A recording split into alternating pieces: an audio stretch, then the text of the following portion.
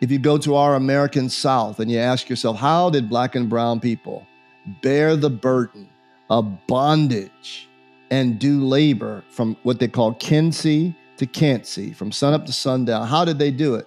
They sang their ways through the red dirt in Georgia and Mississippi and Alabama. So they sang their way in hopes of a God. This is For People with Bishop Rob Wright.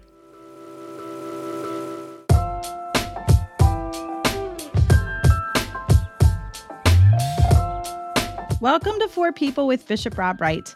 I'm your host, Melissa Rao, and this is a conversation inspired by Bishop Wright's For Faith weekly devotion sent out every Friday. You can find a link to this week's For Faith and a link to subscribe in the episode's description. It's good to see you, Bishop. Good to see you. This week was a fun devotion for me because I love to sing. All right. I love it. So it struck a chord. You reflected on Ephesians and St. Paul's advice for how to live and how not to live. And you said, sing. All of us can sing. And I thought, yes, we can. But here's the thing. I'm saying that as a person who knows she can sing.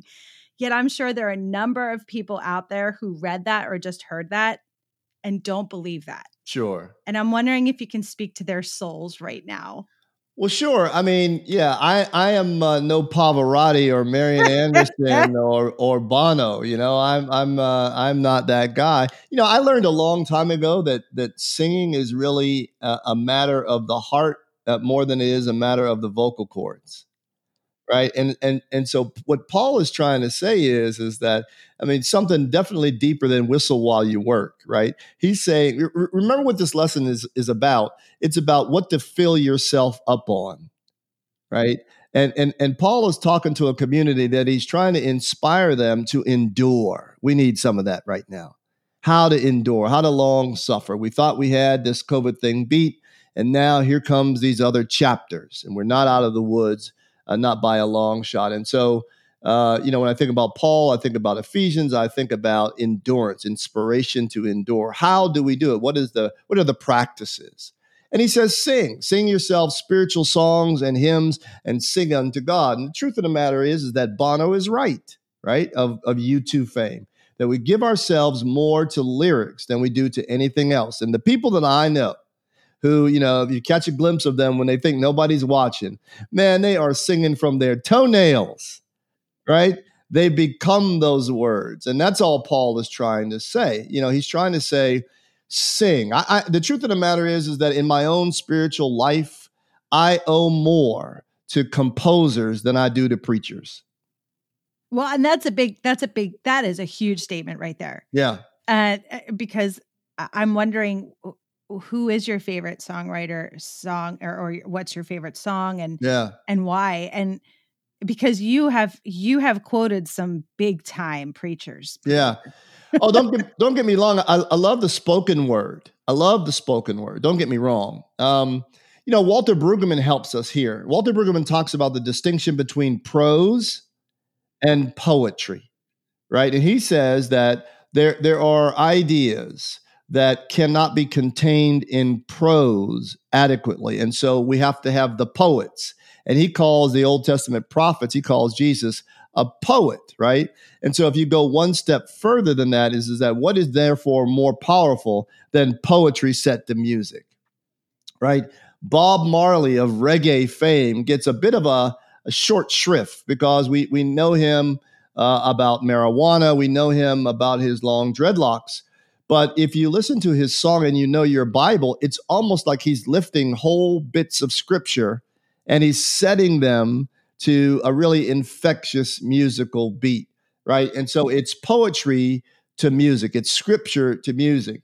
And there are countless others. We talked about U2. I mean, I go the whole gamut. I can go from Pavarotti, to Mahalia Jackson, to Louis Armstrong. I mean, I can just, to the Allman Brothers. I can go lots of places. It's almost like this delicious ocean of music that stirs the soul.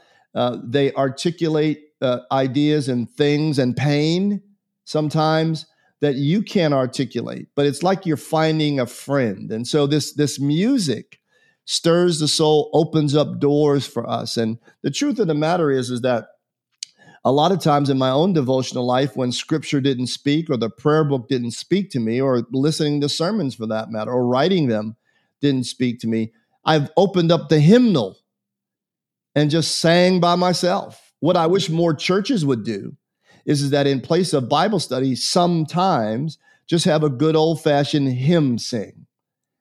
Have a talented musician be on the ready, and then have people call out their favorite hymns and just sing. You can have a revival. I know that we don't use that word in the Episcopal Church much, nearly enough in my opinion. But you could have your own mini revival as a group of people, as a committee, or even as a congregation by just singing your way through. Oh, I love that. You just gave me goosebumps and a great idea. And now I've got sing and don't worry about a thing. Some people might call that trite. But I think that the reason why that song and others continue to sell, I mean, Bob Marley died in 1981, he continues to be a platinum record seller, is that somehow the music speaks to the soul beyond race, beyond gender, beyond national location, beyond language. I found it amazing that people who don't speak English found a spiritual uplift. And again, Paul is interested on what we're filling ourselves with. Mm-hmm.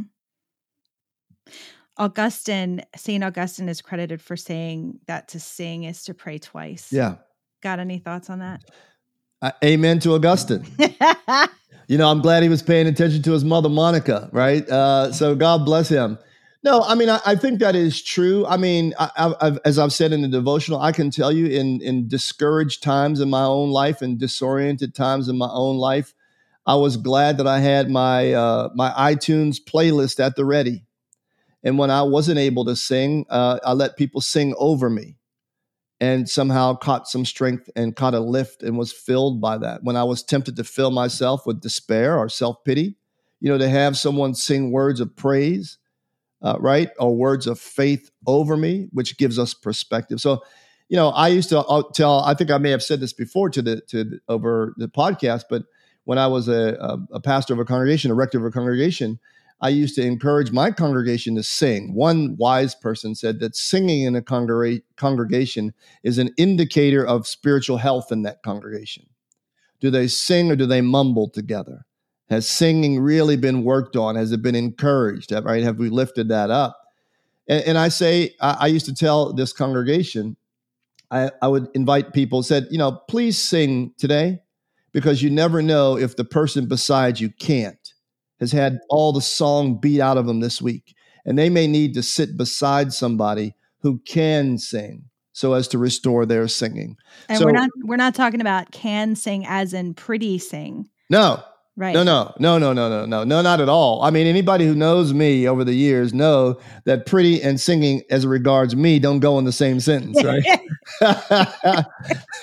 and much to some people's chagrin, that has never stopped me, right? Amen. Thank God, right? Because I do believe that singing again points us to worship, right? I would remind people who think we're on a bit of a sort of silly tangent here. I would remind people that what we're talking about, what Paul's talking about, is grounded in our own Book of Common Prayer. In the burial office, the most somber and sad, perhaps to some, office, what do we say towards the end?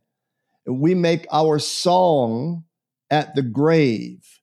Alleluia, alleluia, alleluia. And so we know we're on the right track when we're commending singing, because our own tradition commends singing at the gravesite, right? Because singing at the gravesite not only voices the pain, but it makes space for the joy. That's right. All right, friends, we're going to be right back with 4 People after a short break. This is 4 People producer Easton Davis, thanking you for listening to 4 People. 4 People is a space of digital evangelism dedicated to sharing the good news and leadership of Jesus Christ. Who do you know that needs to hear today's episode? Who do you want to hear it? Subscribe to 4 People and keep up with us on Instagram and Facebook at Bishop Rob Wright. And now back to 4 People. Welcome back to 4 People. Bishop, before the break, you were talking about how in your discouraging times, a song has come to mind and has like drawn you out of your funk. And I'm paraphrasing, of course. I think the funk of the music drew the funk of the life out of me. Yeah, exactly. Well, here's my question though. Like in today's world, and this is in today's time, and the kids these days are listening to music. I mean, this is like an age-old, mantra, right? Yep. Decades and decades and decades of this. There's a lot of judgment though about singing and songs, and I'm curious if you think, is there a should or a could or a might how we interpret music, and is some singing bad singing? Well, I think I don't know about good and bad. I think some singing is not public singing, right? Paul doesn't say, take the microphone and go to the center of the assembly and let her rip. He doesn't say that. He says, sing songs and spiritual hymns in your heart to God, is what he's saying. He's saying, walk around with a song on your heart. Walk around with a song on the tip of your tongue.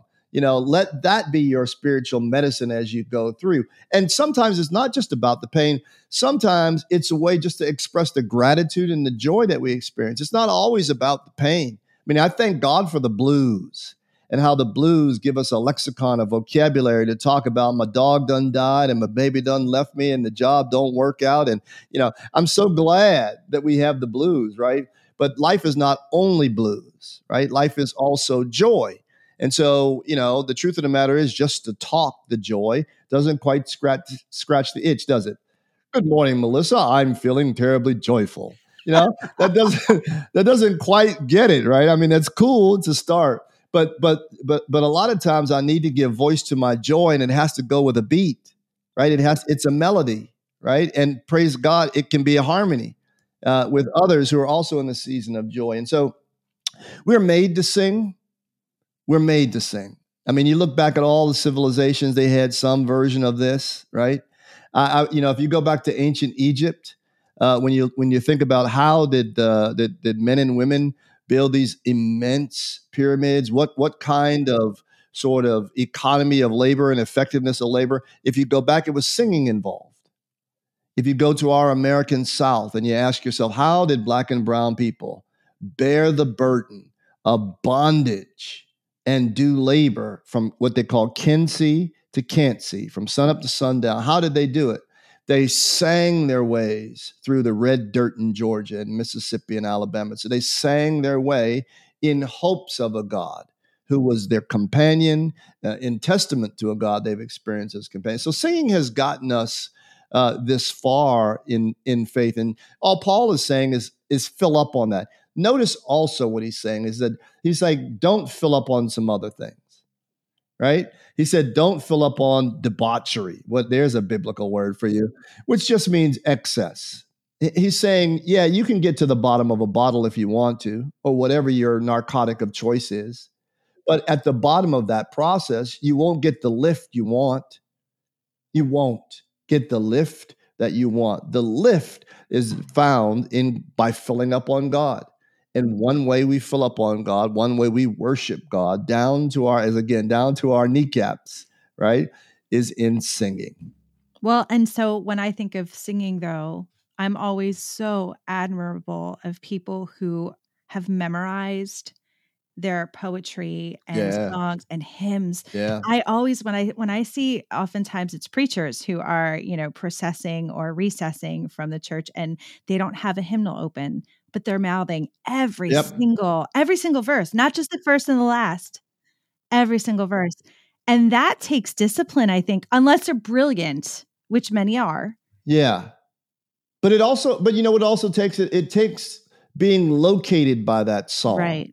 So that I can sing, and though this world with devils filled should threaten to undo us, I will not fear, for God has willed God's truth to triumph through us, right? I mean, I can say those things and call them up, conjure them up, because they mean something to me, right? And so people not only discipline, not only practice, because that's a factor of it, but it's also that verse at that time was where I was, right? And that verse being sung with other brothers and sisters gives me a glimpse of the church, what we call triumphant, the church on the other side, right?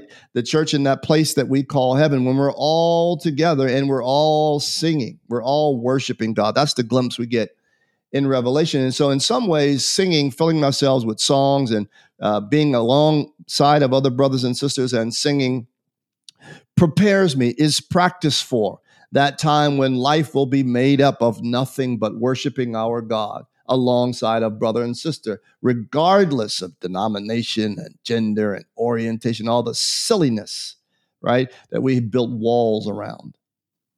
Well, you say silliness too. A lot of people will discredit singing as just being flippant. Sure, sure. Yet it's so grounding for me. Yeah. Well, it's an incredible gift. I mean, what a gift it is, right? And we're taught to sing from little kids. I remember as a kid, I don't remember what year it was, but we had to sing Nina Simone's "To Be Young, Gifted, and Black," which was a really big deal as a kid to be given those words as a fulcrum from life for life in a place where it was hard to see positivity and images and words around being born as a person of color. And so it's a gift. It is a tailwind.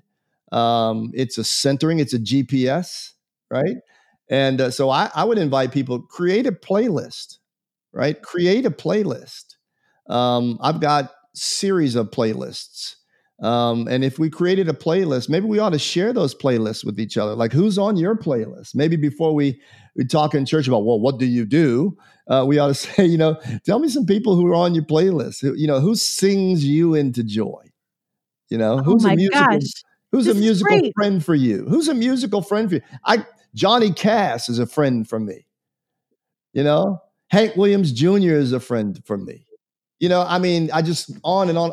Martin Luther King, in all his great contribution to this country and to this world, used to have a personal relationship with Mahalia Jackson. And when out of this great PhD's mind, he realized that to continue to hold steady and do the work he needed to do, he needed somebody to sing over him. And he used to call Mahalia Jackson at all hours of the night and morning and say, Mahalia, will you just sing for me? When we had beat the song out of him, he knew somewhere to go to get a song put back in him. And we're the richer for it. And I think that is also true, not only for those sorts of people, but for ourselves. Bishop, it's always so great to be with you. I've got so many great ideas from this one. I can't wait to implement them. So, but that makes me say something. Friends, if you listen to something and you try something new because of this podcast and you have a story to share, we'd love to hear it. Absolutely. Come on. Absolutely. We want to hear, and we want to hear about your songs and your playlists. Who's on your playlist? Come on. Bishop, thank you so much for being with us today. Friends, thank you for listening to For People with Bishop Rob Wright. You can follow us on Instagram and Facebook at Bishop Rob Wright. Please subscribe, leave a review, and we'll be back with you next week.